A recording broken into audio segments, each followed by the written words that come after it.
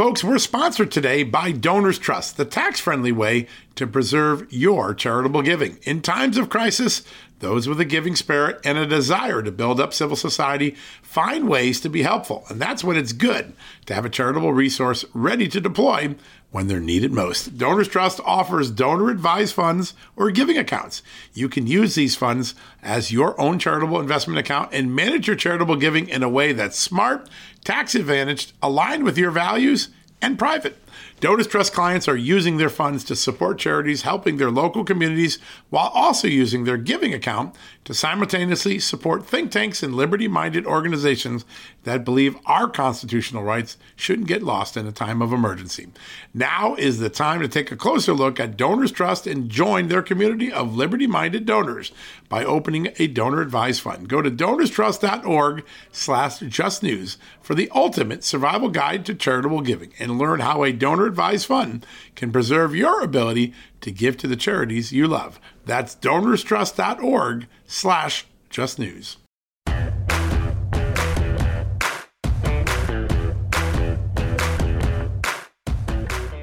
Hello, America, and happy Monday. Good to have you back for another great show. We've got two amazing guests today. We're going to be talking first about the state of Joe Biden's leadership on the world stage, focused on the two very important questions, by the way, that have dominated or directed American foreign policy for decades. Can Joe Biden define the American interest in each of his policy objectives? And two, can he get others to follow him, or is he always following him behind? A lot of people, including Politico and The Hill, have written very tough stories about the president in the last couple of days, saying he's not leading. He's not exercising the powers of the president. He's acting like a candidate who doesn't have any control over the destiny of the country. That's not what the commander-in-chief is empowered to be. So first up, one of the really great foreign policy thinkers, he's at the Quincy Institute. He is Trita Parsi, knows a lot about Iran. That's what he's most famous for. But he really is a strategic foreign policy, national security thinker extraordinaire. And we're going to talk a little bit about this because just in the last 24 hours, the president has been embarrassed again on the world stage with his Latin America summit, people backing out, including the Mexican president, our neighbor to the south. That's never happened to an American president before. And it's very much like the episode in February when they had the first China summit back in February 2021. The Chinese embarrassed Tony Blinken on the world stage. This process keeps going on. It's like Groundhog Day, the movie. The president continues to drop the ball on foreign policy, constantly being prodded. Other leaders went to Ukraine early. He didn't, to show support. He was slow to get some of the weaponry and support, so much so that Zelensky, the president of Ukraine, had to call him out. Trita Parsi is going to explain, how did we get this way? What can Joe Biden do to fix it? And what does it mean for the world when the American president is leading from behind and failing to identify the objectives that Americans are trying to achieve with each of its foreign policy and national security goals, policies, plans? And then second up, we've got our good friend Philip Patrick from Birch Gold. This man had every aspect of the economic downturn lined up months ago. He was telling people on this show, $5, $6 gas, inflation out of the way, Fed would have to admit it was wrong on inflation. All of those things have happened. Now, that's bad news that they happened. It's good news that Philip Patrick was right when the Fed and the Joe Biden Treasury Secretary and others were wrong. Boy, Janet Yellen late last week said, I don't know how I missed this stubborn inflation. Well, the answer is you didn't miss it. It was there all along. You just refused to acknowledge it because you were trying to clear the way for more federal spending. I think Philip Patrick is going to talk about that today. So two great guests back to back. There's no reason to delay. Let's take a quick commercial break here from our great sponsors, advertisers, and partners, and then come back. First up, Trita Parsi, followed by Philip Patrick right after this. Folks, if you owe back taxes, fair warning, you're not going to like this. The IRS is mailing millions of pay-up letters. Millions, I say. Then it's up to the 20,000 new IRS enforcement agents to find you. Why the IRS targets you and not millionaires? Well, because millionaires have tax lawyers. You don't, you'll pay up. Plus interest and penalties. You need Tax Network USA, and you need them now. Tax Network USA has brilliant war room strategies to solve your IRS problems quickly and in your favor, like a preferred direct line to the IRS. They know which agents to deal with and who to avoid. It's not all bad news for you because Tax Network USA learned of a special limited time IRS offer. They're willing to waive $1 billion in penalties if you qualify. So schedule your free confidential consultation to see if you qualify for this limited time IRS penalty canceling offer. To do so, call 1-800-245-6000. That's 1-800-245-6000 or visit tnusa.com/justnews. That's tnusa.com/justnews. Hey folks, John Solomon here from John Solomon Reports. I'm proud to be on the iHeartRadio app every day with my podcast, with the news that we bring, the exclusive interviews. And you know what else is great? You can listen to any iHeartRadio station anywhere in the country inside this free app. I used to listen to all sorts of radio on my AM or FM radio. Today, I don't have time to be in the car that often. You know where I listen? I listen on the iHeartRadio app. It's awesome, and they have some really cool new features, unlike anything else in the market. One of them is called Talkback Mic. Anytime I have something to say, I tap the mic and send my voice message, and then listen to hear my voice on one of my favorite shows. Isn't that cool? You can send a message to your favorite disc jockey, your favorite podcast show host. So be sure to download the iHeart app radio. If you don't have it right now, the iHeart Radio app is a winner. Be sure to download the free iHeart Radio app today and start streaming your favorite radio stations, your favorite podcasts, and your favorite music playlists right from the iHeart Radio app. All right, folks, welcome back from the commercial break. Always glad to have this next guest on, one of the great foreign policy thinkers in our time. Joining us, the Executive Vice President of the Quincy Institute for Responsible Statecraft, Trita Parsi. Trita, great to have you on. Thanks so much for having me. There is so much going on in the world. I don't even know where to start, but I want to take something that's very timely in the last few days. There's been a lot of discussion about it. People are buzzing and trying to understand exactly what it means, but there was a kerfuffle over the weekend over the decision by the Biden administration against inviting Cuba, Venezuela, and Nicaragua to the Summit of the Americas. The Mexican president is raising some objections, and there's a lot of doubt about how this summit is going to ultimately roll out. Your thoughts on that entire episode? Well, look, everyone I've spoken to have made it really clear that this is just a massive mess up. This is not the situation we should be in. But I think it also points to a deeper problem that we have, which is that so much of America's focus is on Europe, understandably mindful of what's happening in Ukraine and Russia's illegal invasion. So much of the focus is on the Middle East, which I think is less understandable because it's not that strategically important any longer. But all of this is coming at the expense of America's attention to its own backyard, which is the Western Hemisphere. A tremendous amount of neglect, a tremendous reduction of diplomatic presence. We're worried about, whether Russia is going to fill a vacuum if the U.S. takes out 900 soldiers out of Syria. But what's really happening is that the absence of America's involvement diplomatically in Latin America has opened up the floodgates for the Chinese and others to be extremely active with no American counter or any significant presence. And now we're seeing the implications of that.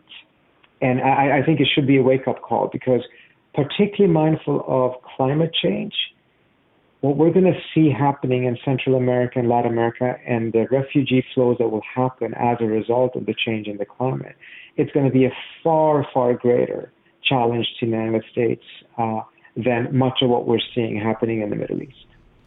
Yeah, we really don't have our eye on the ball in our own hemisphere. I mean, that's what's amazing about it. This is, talk about something close to home. It's in our backyard, and we don't seem to have the same focal point.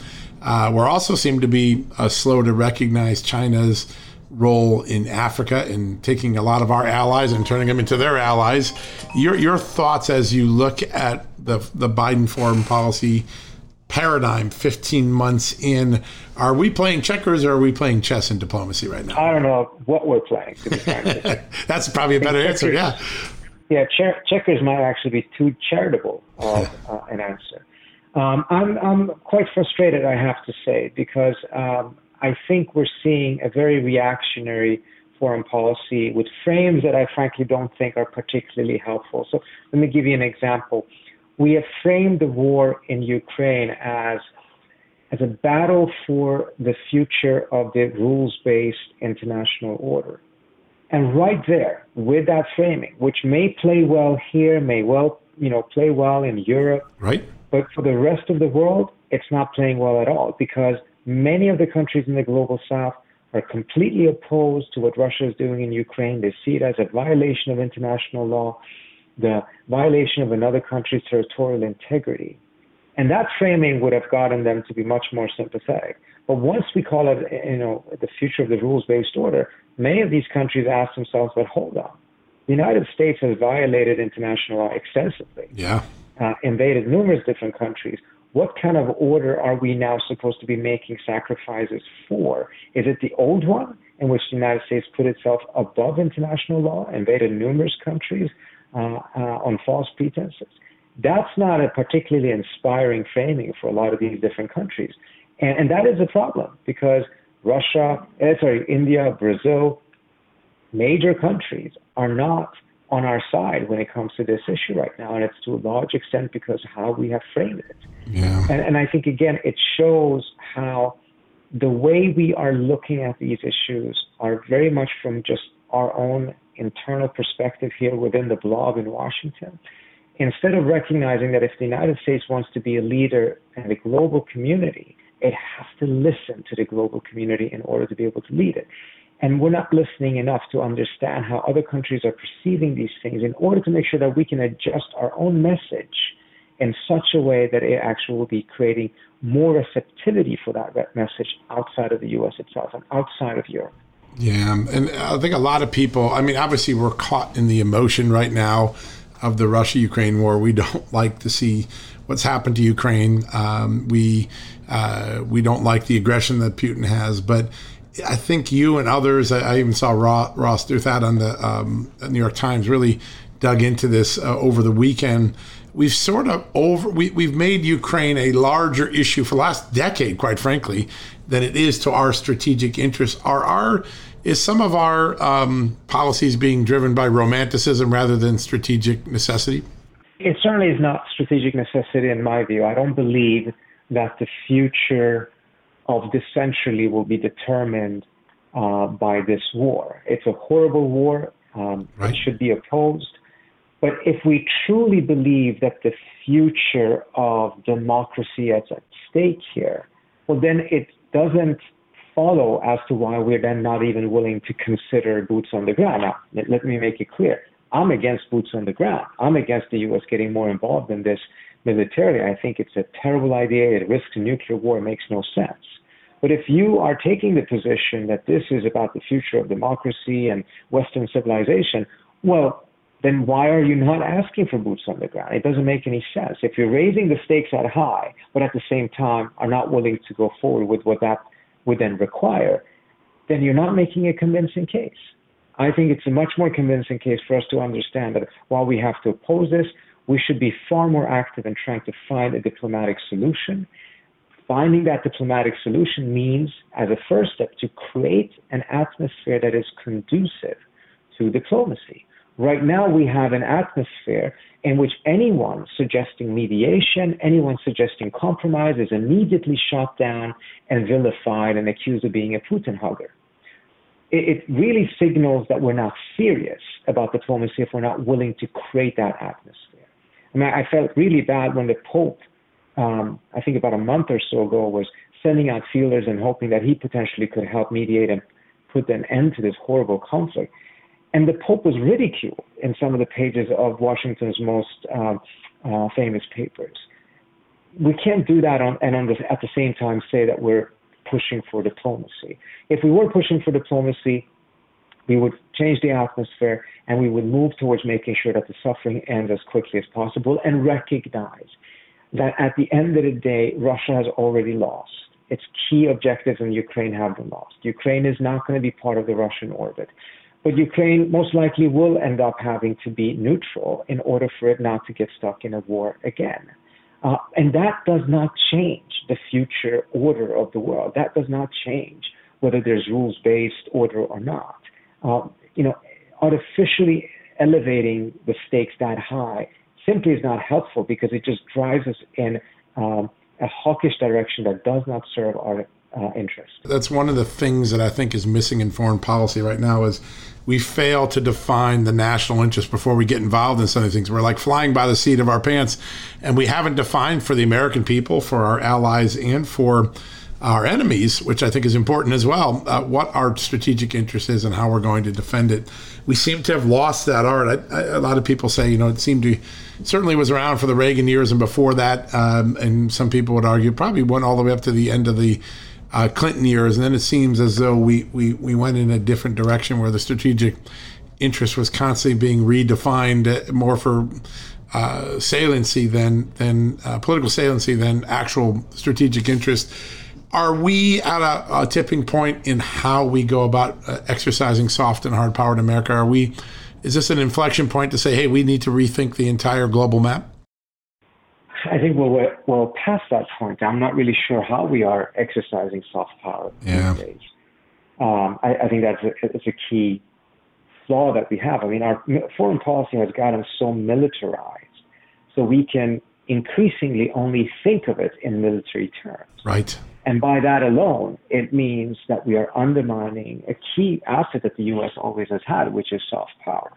And again, I think the Ukraine example is a perfect indication of this, in which you actually have a real aggressive move by the Russians, which should have made it much easier for the United States to rally the whole world against it, and not just Western Europe and Eastern Europe.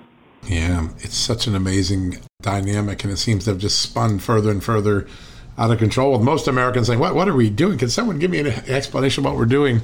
Let's talk about Iran. Obviously, you've been an advocate of trying to get a deal that would delay nuclear weapons from Iran. Biden went about a new form of negotiations. Everyone I talk to believes that they're really on life support and that we're really maybe just a few weeks away from it falling apart. Your take on what you're seeing and what could have been done versus what has been done on that front.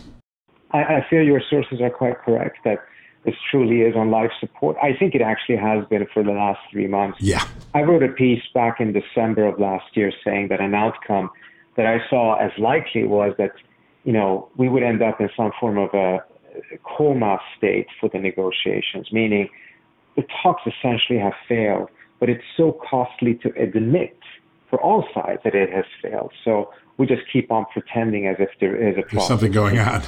Yeah. I think, for the last 3 months, we've kind of been in that state. And I'll be frank with you, I don't think it's a good state, but I do think it is better than admitting defeat, because that will likely then lead to an escalation that will be bad for all sides. So I'm understanding of the fact that despite the fact that there's been no progress, the Biden administration has kind of chosen not to talk about it, not to bring attention to it. Compare that to a couple of months ago, in which the message was that, if we don't clinch a deal in the next 5 days, the non-proliferation value of the JCPOA is going to be, gone or not sufficient enough. I mean, that was 3 months ago. 3 months have passed, and we're not seeing anything been done. I think the fundamental mistake was committed by the Biden administration very early on in its term, which is it just didn't go back into the deal. It chose, instead of just doing an executive order on day one or on week one, as it did with Paris, as it did with the WHO, which we just go back in, it decided to negotiate a return. And it decided to take quite some time before it started those negotiations. And it used the initial weeks of the administration to consult with the Saudis, the Emiratis, and the Israelis in the hope of that they would be able to come on board. And the end result has been that it just fueled suspicion on all sides. The negotiated approach is now a year and a half into it, and it's so far been inconclusive.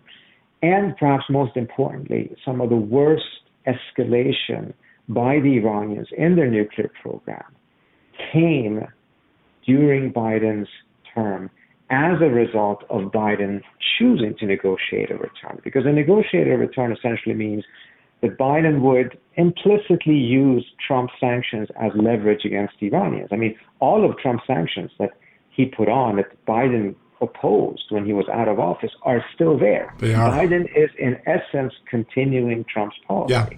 Well, the Iranian conclusion was, well, if there's going to be a negotiated return, Iran needs to have leverage. So they ramped up their nuclear program. And now they're at a point in which they have enough 60% enriched uranium so that they conceivably have only 8.5 days to turn that into 90% enriched uranium, which is weapons-grade uranium. Yeah. As long as the deal was in place, the Iranians were always 1 year away from that benchmark, the breakout. Now they're 8.5 days away from that. That's a failure. And the issue is this: for how long can Biden continue Trump's failed maximum pressure strategy without being responsible for its continued failure? It's very easy to blame this on Trump, and Trump deserves a tremendous amount of blame for having got out of the deal in the first place. But it's a year and a half into Biden's term now, and he's continuing that policy. He can't blame Trump for that. Yeah, such a great point. And he seems to blame everyone but his own team. He's blaming Putin one day, but at the end of the day, I think I forget where I saw. I think it was Politico today had an article saying that the president is still running as a campaign candidate and not as president. He's not leveraging those powers that a president uniquely has, and foreign policy is a place where that's really uniquely exposed. Now, I want to ask you about the dynamic of there's been several Iranians killed in the last 3 or 4 days and what looked like to be targeted killings. What's your thought on what's going on there? A lot of people suspect Israel, but your thoughts on this? I mean, the Israelis have essentially admitted to that in the Israeli media, Yep.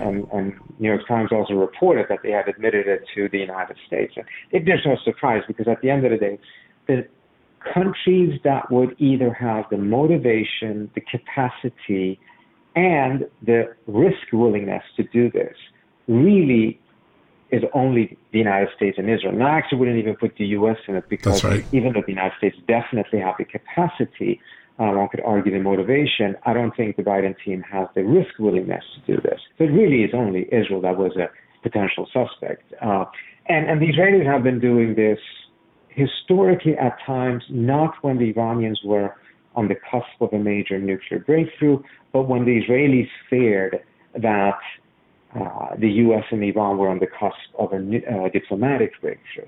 And it suggests to me that the Israelis are doing this right now because they just want to put the final nail in the coffin of negotiations between the U.S. and Iran. They want the Iranians to lash out, do something escalatory that will put an end to this coma status that we talked about, or at a minimum, shift the debate inside of Iran in such a way that the Iranians just pull out of the talks. Yeah, and it seems as though we're almost at that cusp there. I want to take you just briefly to the U.S.-Saudi relationship, which with the Yemen conflict, with the oil prices, it seems as though, again, defining the American interest is ambiguous, and we're sort of on both sides of the fence. First, the Yemen conflict. I know you've always expressed grave concern about the Saudis' war on Yemen. Your take on that and the Biden administration's policy on it? So a couple of points. First of all, the United States is seeking to see if we can prosecute the Russians for war crimes in Ukraine.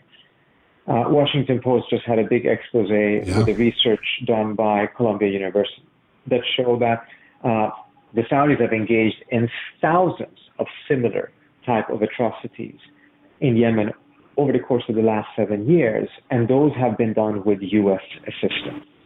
And again, it goes back to the contradiction we talked about earlier on. It's difficult for countries to sign up to fight for this rules-based order if that rules-based order for so long has been the U.S. being above the rules. And this is a very blatant case because you have massive amount of war atrocities and war crimes in Yemen that we actually, frankly, bear responsibility for. Biden promised to put an end to this war. His language and rhetoric was very strong in the beginning of his presidency and during the campaign. But not a lot of action, right?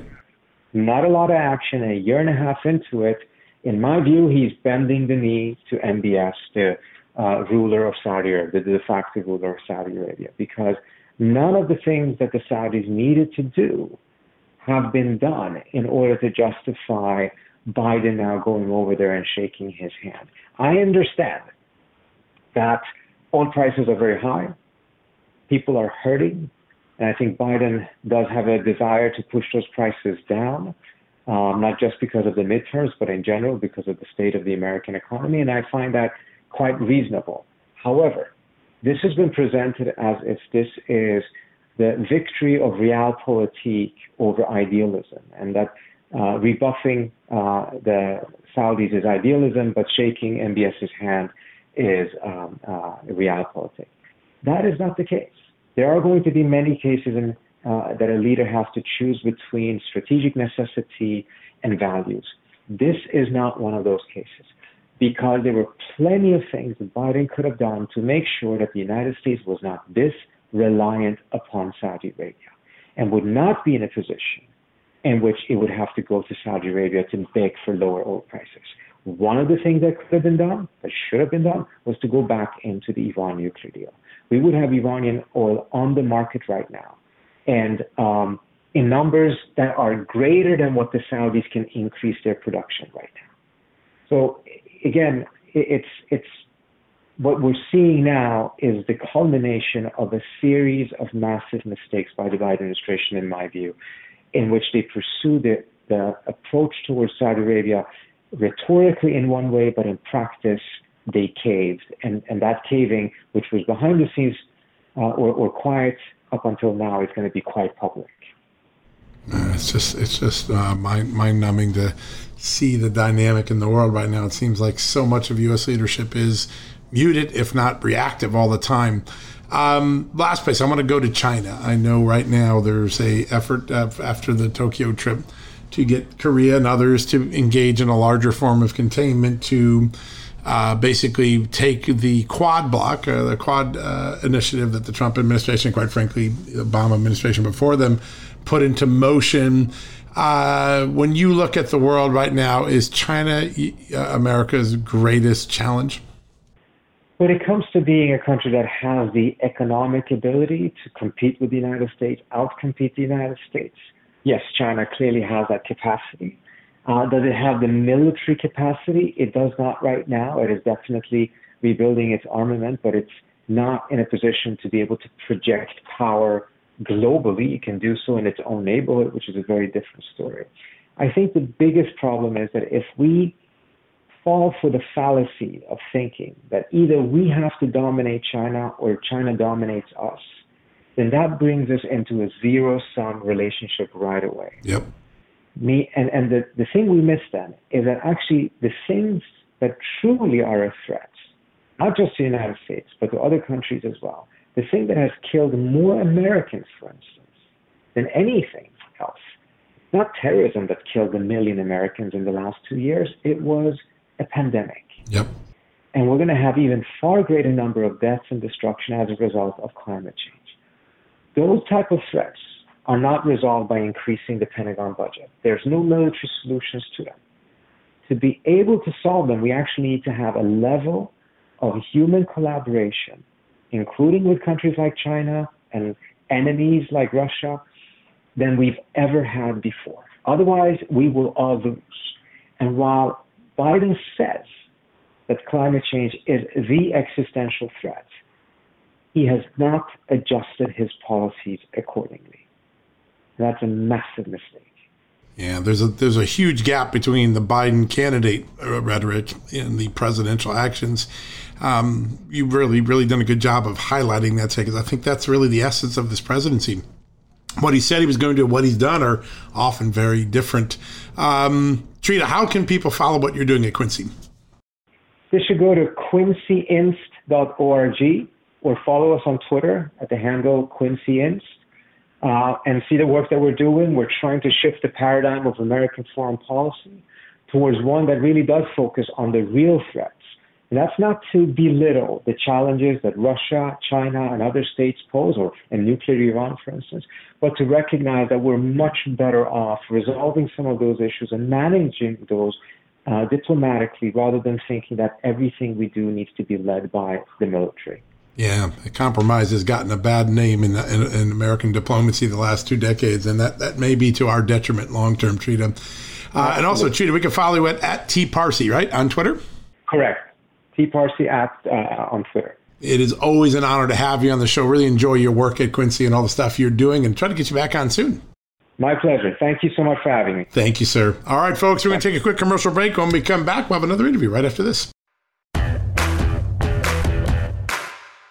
Hey, folks, if you're a homeowner and you're like me, you want to protect your home, right? But when's the last time you checked on the title to your home? If you never have, listen to this. A new report on homeowners shows we all now have $16 trillion in equity. That's an all-time high in America. That's why you need protection from a scam the FBI calls house stealing. That's when the equity in all of our homes is the target, sadly, of scammers. If nobody's watching the title to your home, these scammers can transfer your title to their name, take out loans, and your equity could be gone. Poof, gone. You have to protect your equity from this despicable crime right now with triple lock protection from my good friends at HomeTitleLock.com. The first step is to check on your home's title to see if it's still in your name. Sign up with your address at HomeTitleLock.com and be sure to use the promo code JUSTNEWS. They're going to send you a complete title scan of your home's title and your first 30 days of triple lock home title protection. That's legendary protection, by the way. It's free. HomeTitleLock.com. Use the promo code JUSTNEWS. One more time, go to HomeTitleLock.com today and protect your most important asset, the equity in your home. Folks, if you owe back taxes, fair warning, you're not going to like this. The IRS is mailing millions of pay-up letters. Millions, I say. Then it's up to the 20,000 new IRS enforcement agents to find you. Why the IRS targets you and not millionaires? Well, because millionaires have tax lawyers. You don't, you'll pay up. Plus interest and penalties. You need Tax Network USA, and you need them now.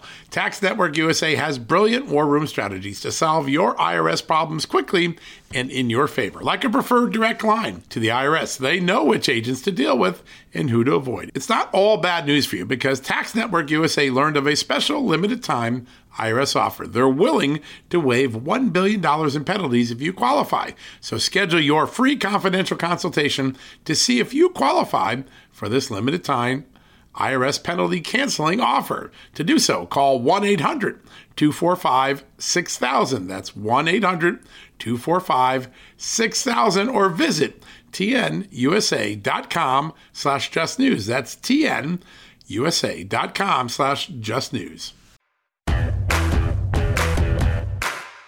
All right, folks, welcome back from the commercial break. Time to dive into that economy. I know no one wants to be thinking about it. It's so depressing to get there, but it's important to know what's on the horizon, what's going on, how to read today's signals so you make good decisions tomorrow. And we have nobody better for helping us do that. He's done it for the last year consistently.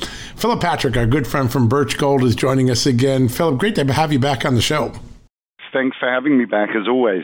You know, I was thinking the other day, if only Janet Yellen had been listening to you, she wouldn't have had this terrible moment last week. All of a sudden last week, she said, boy, I just didn't see this long-term inflation coming. I just totally missed it. You didn't miss it. You were calling it before anyone. Your thoughts when you hear her say that, and I don't even know what to make of it. I mean, look, it's not surprising. At this point, it's so clear how wrong she was. I think admitting it was, quite frankly, the only thing she could do. It came on the back, and I think more importantly, she had a meeting with Biden and, of course, Fed Chairman Jerome Powell last Tuesday, and it was out of that meeting that she came out saying, hey, I think we were wrong about the path that inflation would take. Now, admitting you have a problem obviously is the first step. So, it's a positive, but it doesn't change a thing about the reality of the situation. And people are feeling it here in the United States. We've got inflation now at 40-year highs. Now, the only interesting thing to come out of that was they said, look, we've now got a plan to tackle this inflation. So that was what came out of this meeting, and that was the interesting part of this. Yeah, no, it really is. What do you read the Fed's next steps to be? I mean, obviously interest rates are going to keep having to go up. That's going to slow the economy down. But what else should we be looking for? Look, the plan that they laid out, and this is Biden's plan that he laid out in an op-ed to the Wall Street Journal, it was three-pronged. And on the surface, it read to be a good plan, right? They said, look, let's let the Federal Reserve do their jobs. That was part one. Let's lower cost on essentials. That was part two. And let's reduce the budget deficit. Now, like I said, on the surface, it appears to be a workable plan. But as you and I know, the devil's in the details. And as I started getting into it, it was concerning, quite frankly. It doesn't appear to be much of a plan. So first of all, let the Feds do their jobs. Listen, we've been doing that, right? The Federal Reserve have had free rein to do their job, and literally 50% of their job is price stability. It was this Federal Reserve, or under this Federal Reserve, I should say, that we have had 40-year high inflation, right? It was this Federal Reserve that dismissed it as transitory for almost a year and delayed action. So we've been doing that. It was a bit of a head-scratcher. Lowering cost on essentials, obviously important. The very concerning part, though, is as you read through that plan and understood how he's planning to do that, it became concerning. One was to improve infrastructure. Again, we're back to spending money on infrastructure as if somehow that's going to lower inflation. He wanted to lower the cost of childcare. He wants to pass clean energy tax credits. All of this is done to lower the cost of essentials, but it all involves massive money spending, which is the most concerning thing about this administration. The final thing was to reduce the budget deficit. Now, when I read this, I thought it was a typo because it's the only part of the plan that really makes sense. Let's bring it back to what he was saying 6 months ago, right, when he was trying to push through a $3.5 trillion stimulus package telling us that it was going to lower inflation. The question for me is, which one is it? You cannot have it both ways. If we're serious about reducing a deficit, obvious way to do it is to spend less money. My big concern is as we read through this plan, it's clear that he's paying lip service to the idea that spending big means big inflation. He understands that his economic policies don't pass the basic reality check. And I think what's happening here is this guy's a political animal. And he's going to say whatever he needs to say to placate people, but at the same time is desperate to push through massive spending packages. And you've got to ask yourself, why? Why is this guy mortgaging our future here for short-term gain? And I think it starts to become clear. The policies are failing. The approval rating is at an all-time low. And there's no dodging this bullet. So I think at this point, the only option is to up the ante, raise the stakes, doubling down on massive spending packages in the hope to get enough dollars into enough hands to buy enough votes for a second time. But, what's happening is we're digging ourselves into a hole that's going to be very difficult to get out of. Yeah, where it's hard to see the light at the bottom of the hole right now because it just seems as though the dynamic worsens by the day. As of this morning, according to AAA, at least 9 states in the District of Columbia have a gas now averaging $5 or more. In LA, it was at $7.87 average this weekend. $5 gas could be $6 gas at the current rates. What are the long-term economic impacts when your core energy source is doubling in price? It's difficult, and I think gas prices for the foreseeable future are set to rise. Jamie Dimon, CEO of J.P. Morgan, came out.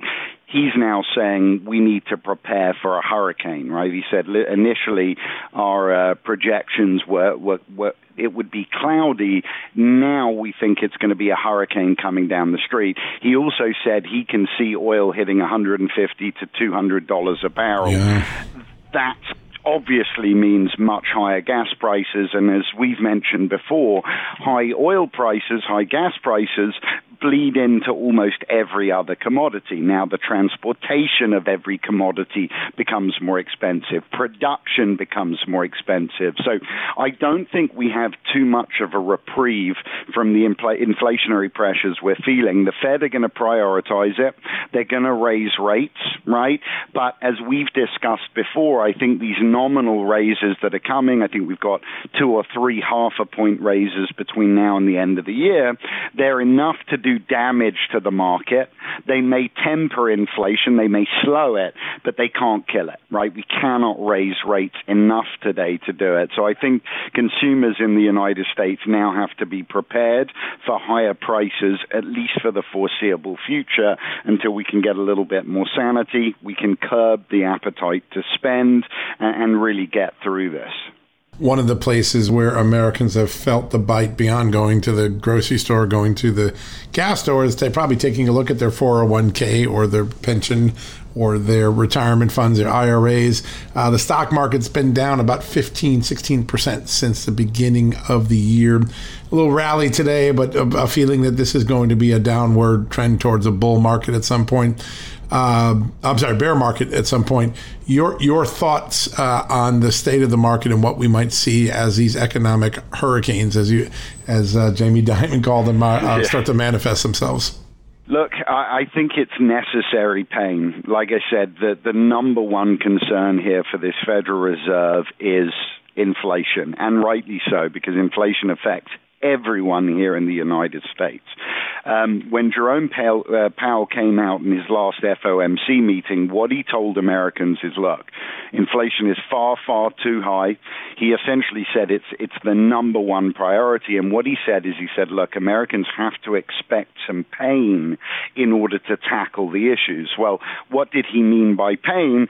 I believe he meant recession, right? What he meant was we're going to have to raise rates, and in doing so, we're going to sacrifice, I think, both the stock market and the housing market, but I do think it's necessary. So, most people, Jamie Dimon being the most notable, are predicting recession. I think the further we head into the year, the worse the economic picture gets. But I want to get back to the point that this is necessary pain. As hard as it is to hear, we've been deferring this for too long. We've been pumping money through the markets, economic exuberance for 13 years, and it cannot continue, right? The other alternative is much, much worse, and that is that the Federal Reserve back down, which I don't think will happen, by the way. They start to lower rates again, quantitative easing gets back in full swing. If that happens, inflation today will be a drop in the bucket. We can expect very, very high levels of inflation here in the United States. So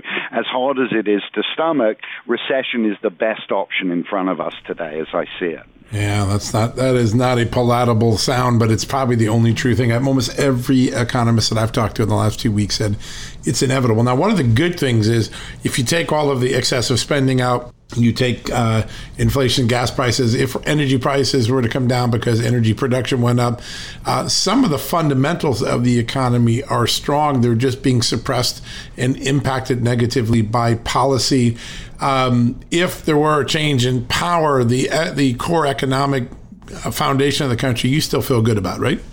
Yeah, absolutely. Look, I think it's a tough job for who inherits, in 2024. It's going to be a tough job. And like I said, a lot depends on how much we can curb Biden in the midterms, because if this guy gets his way from a spending standpoint, we could have an unsolvable issue by 2024. Right. But I think we'll manage to do that.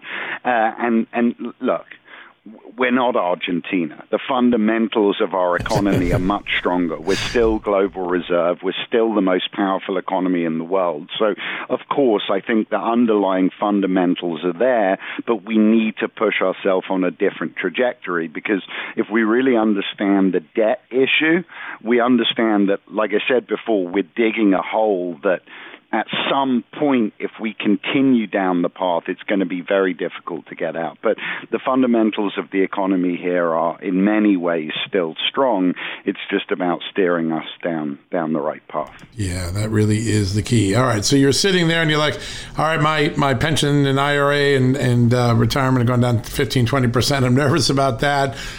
It's getting more expensive at the gas pump, at the food store, another place where pain is becoming more obvious.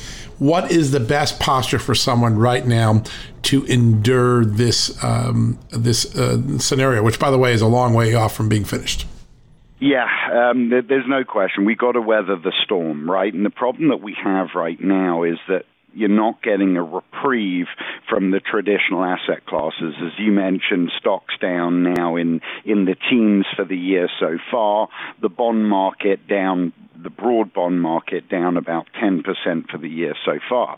The problem is it's almost a double whammy, if you will, right? Because if your assets are decreasing in value and everything around us is increasing in value, you get hit on both sides, right? So for me, it's about finding an asset that is conducive for the climate we're in, and that's where I think precious metals have the advantage today. They are commodities, which means that as the cost of living, as inflation rises over time, they are designed to move to keep pace with it. Usually when we see major downturns in the stock market, safe haven demand peaks and it drives gold and silver up. Don't forget, they doubled within, a year and a half of the 2008 crash. So I think people need to be looking at our issues and saying, okay, how do I hedge my exposure? And that's where I think precious metals come in. And that's what we do here at Birch Gold Group.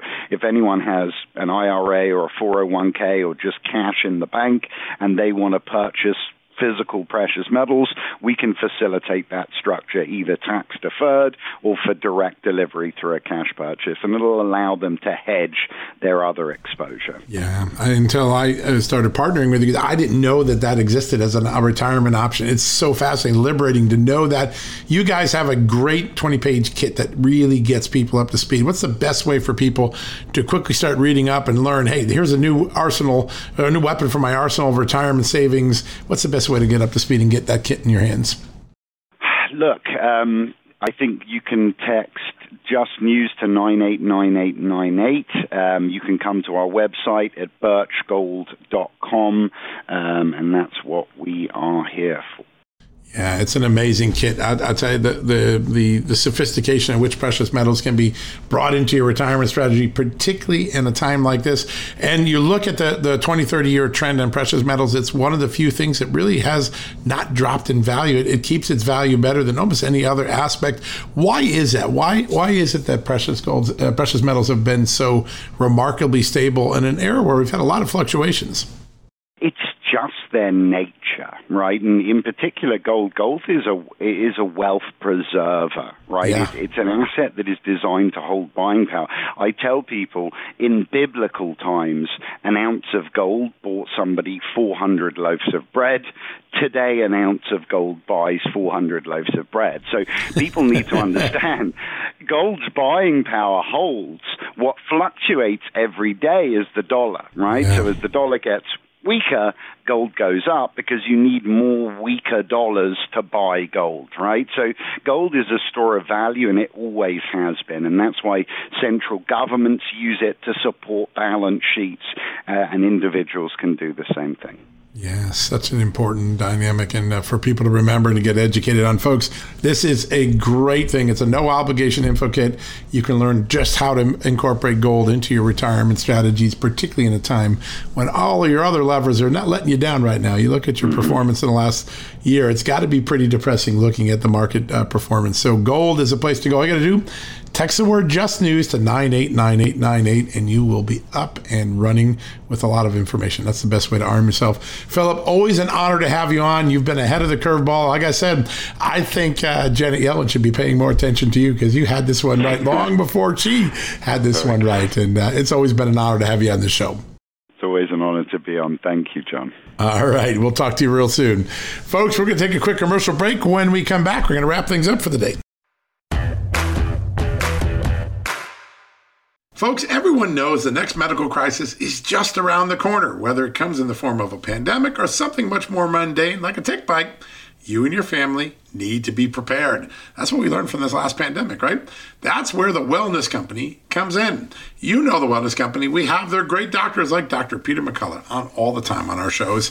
The Wellness Company and their doctors are medical professionals that you can trust, and the new medical emergency kits are the gold standard when it comes to keeping you safe and healthy, and most importantly, prepared. Be ready for anything. This medical emergency kit contains an assortment of life-saving medications, including ivermectin and Z-Pak. The medical emergency kit provides a guidebook to aid in the safe use of all of these life-saving medications, so you know what you're doing. From anthrax to tick bites to COVID and even the bioweapon like the plague, the Wellness Company's medical emergency kit is exactly what you need to have on hand to be prepared.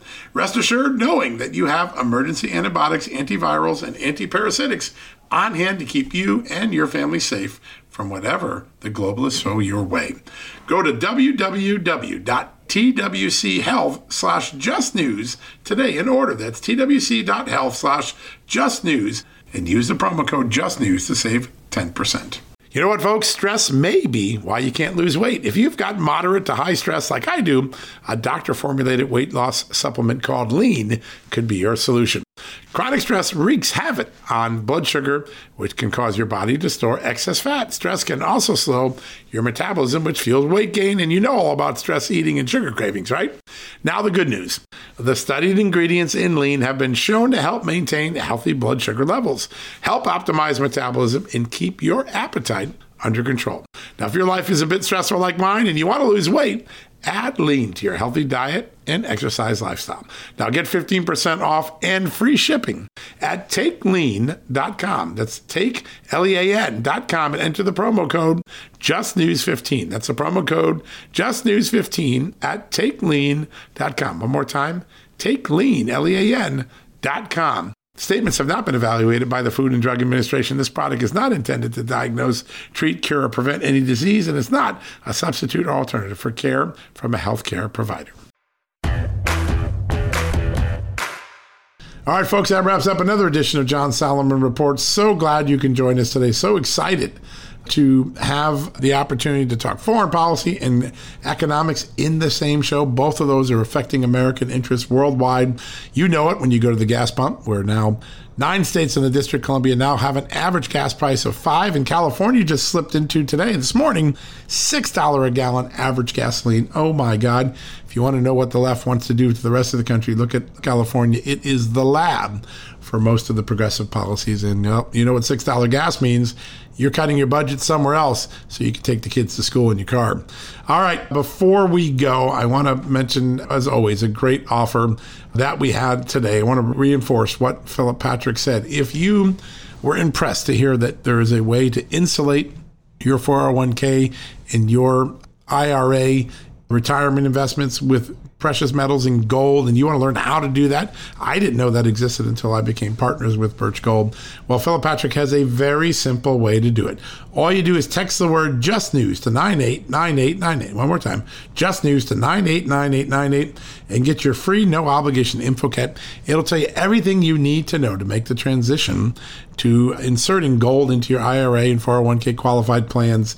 I learned about it. It opened my eyes. It's changed my entire investment thinking as it relates to retirement, and it will you as well. If you just take the chance, go do it today. Just text the words Just News to 989898 to get started. You heard what Philip Patrick said, a lot of wisdom, and he's been right about every aspect of the economic downturn. And what is he saying now? Recession, the big R word.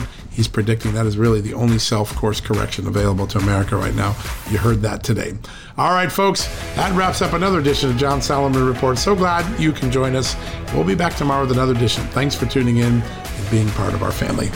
See you tomorrow. Have a good night. God bless you. God bless this great country. Can't pay the IRS? Haven't filed in a while? Receiving threatening letters? Yeah, it's about to get worse. The IRS is hiring an army of agents targeting hardworking Americans like you. You need warriors on your side. You need Tax Network USA.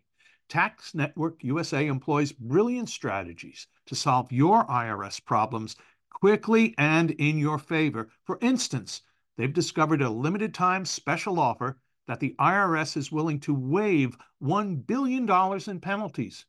Find out if you qualify before it's too late. Never call the IRS alone. Let Tax Network USA attorneys handle it. They have preferred direct lines to the IRS. They know which agents to work with and which to avoid.